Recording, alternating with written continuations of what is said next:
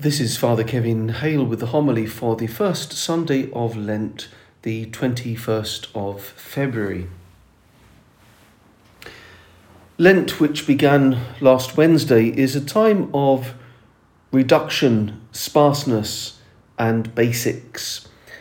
And that is something which appeals to me very much because I like brevity and to the point. In fact, those who know me well know that if they want me to read something, they should never send me long communications. You might say that I have a low boredom threshold. But whatever the reason, I like things that are in bullet points in any long communication, especially if it's something complicated. And maybe that's why I like the Gospel of St. Mark so much. He gets straight to the point. Unlike Matthew and Luke, who give us a lot of detail about the temptations of Jesus in the wilderness, St. Mark is much more sparse and deals with the whole episode in just a couple of lines, so much to my liking. St. Mark sums up those 40 days by saying that Jesus was among the wild beasts and the angels ministered to him. So during these temptations, he stood between the physical and the spiritual, between the animal and the angelic. It's common amongst the fathers of the church, the early theologians, to see the human being as a kind of microcosm, as though we were like the universe in miniature. As human beings, we combine in ourselves both matter and spirit, the two basic realms of created reality. Angels are created beings like us, but are immaterial. Animals are purely material. But human beings are a kind of fusion of body and soul, spirit and matter. We stand, as it were, between the worlds of the animals and the angels. This means that we play a key role in the cosmos, as indeed the fathers of the church tell us, effectively knitting it together. We, as it were, preside over the reconciliation, the bringing together of the physical and the spiritual. That is why, at our best, we represent a beautiful harmony. Now, by analogy, we could think about something such as singing. This is a wonderful bringing together of all the physical, bodily means by which we produce sound. But there's also a great intellectual act involved in making beautiful music. Or we might think about some great moral action, such as when we do an act of altruism or charity for no other reason than the good of the other person. I can just think of religious orders like the Sisters of Charity of St. Mother Teresa, who go amongst all the filth and squalor of the cities in order to bring relief to the impoverished, the suffering, and the most deprived. There is a sense in all of this of the soul shining through the body. And this is what we're meant to be at our best, the coming together of the physical and the angelic, the spiritual and the material. But achieving this harmony, as we all know, is something we struggle with on a daily basis. St. Paul said that there is a war going on within him. It's like our emotions and our will and our body are all at war with one another. There's a battle between the physical and the spiritual.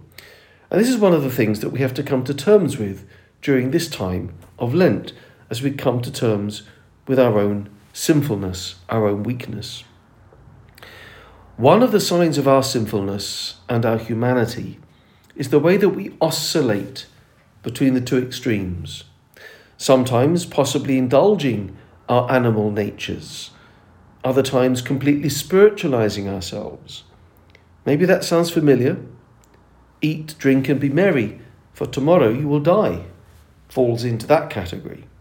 It's what Sigmund Freud called the pleasure principle, and which dominates many lives. It's the personification of someone who lives life solely on the level of the material, just bracketing the spiritual side. This leads to shipwreck, as anyone who has been down that path will tell you. Animals can live their lives in that way because they're nothing more than matter. But human beings will fall into depression if we one-sidedly satisfy our animal natures, and our soul, our spiritual dimension, will rebel. Of course, the other extreme exists too, which is a kind of rejection of the body, a one-sided embracing of the spiritual dimension, being perhaps afraid of our bodily impulses, which are indeed often unruly. Then we can escape into the rarefied atmosphere of our minds and become totally spiritualized. This can lead to all forms of Puritanism and dualism and a contempt for the spiritual. And that is just as unhealthy as the first option of the hedonistic lifestyle. Catholic theology, rooted in the Bible, has always avoided this tendency because the body is something good in itself, and so are its fundamental desires.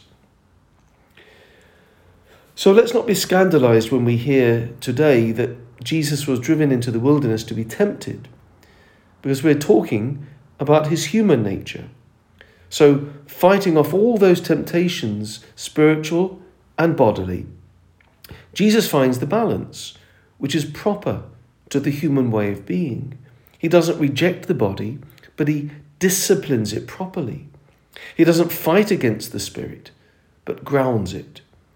It is this reconciliation of the two that is summed up in that beautiful image of Jesus among the wild beasts and being ministered to by the angels.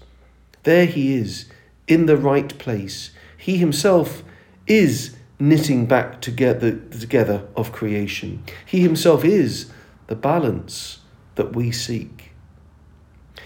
And that balance Jesus also gives us in the two most important people in his earthly life, Joseph and Mary.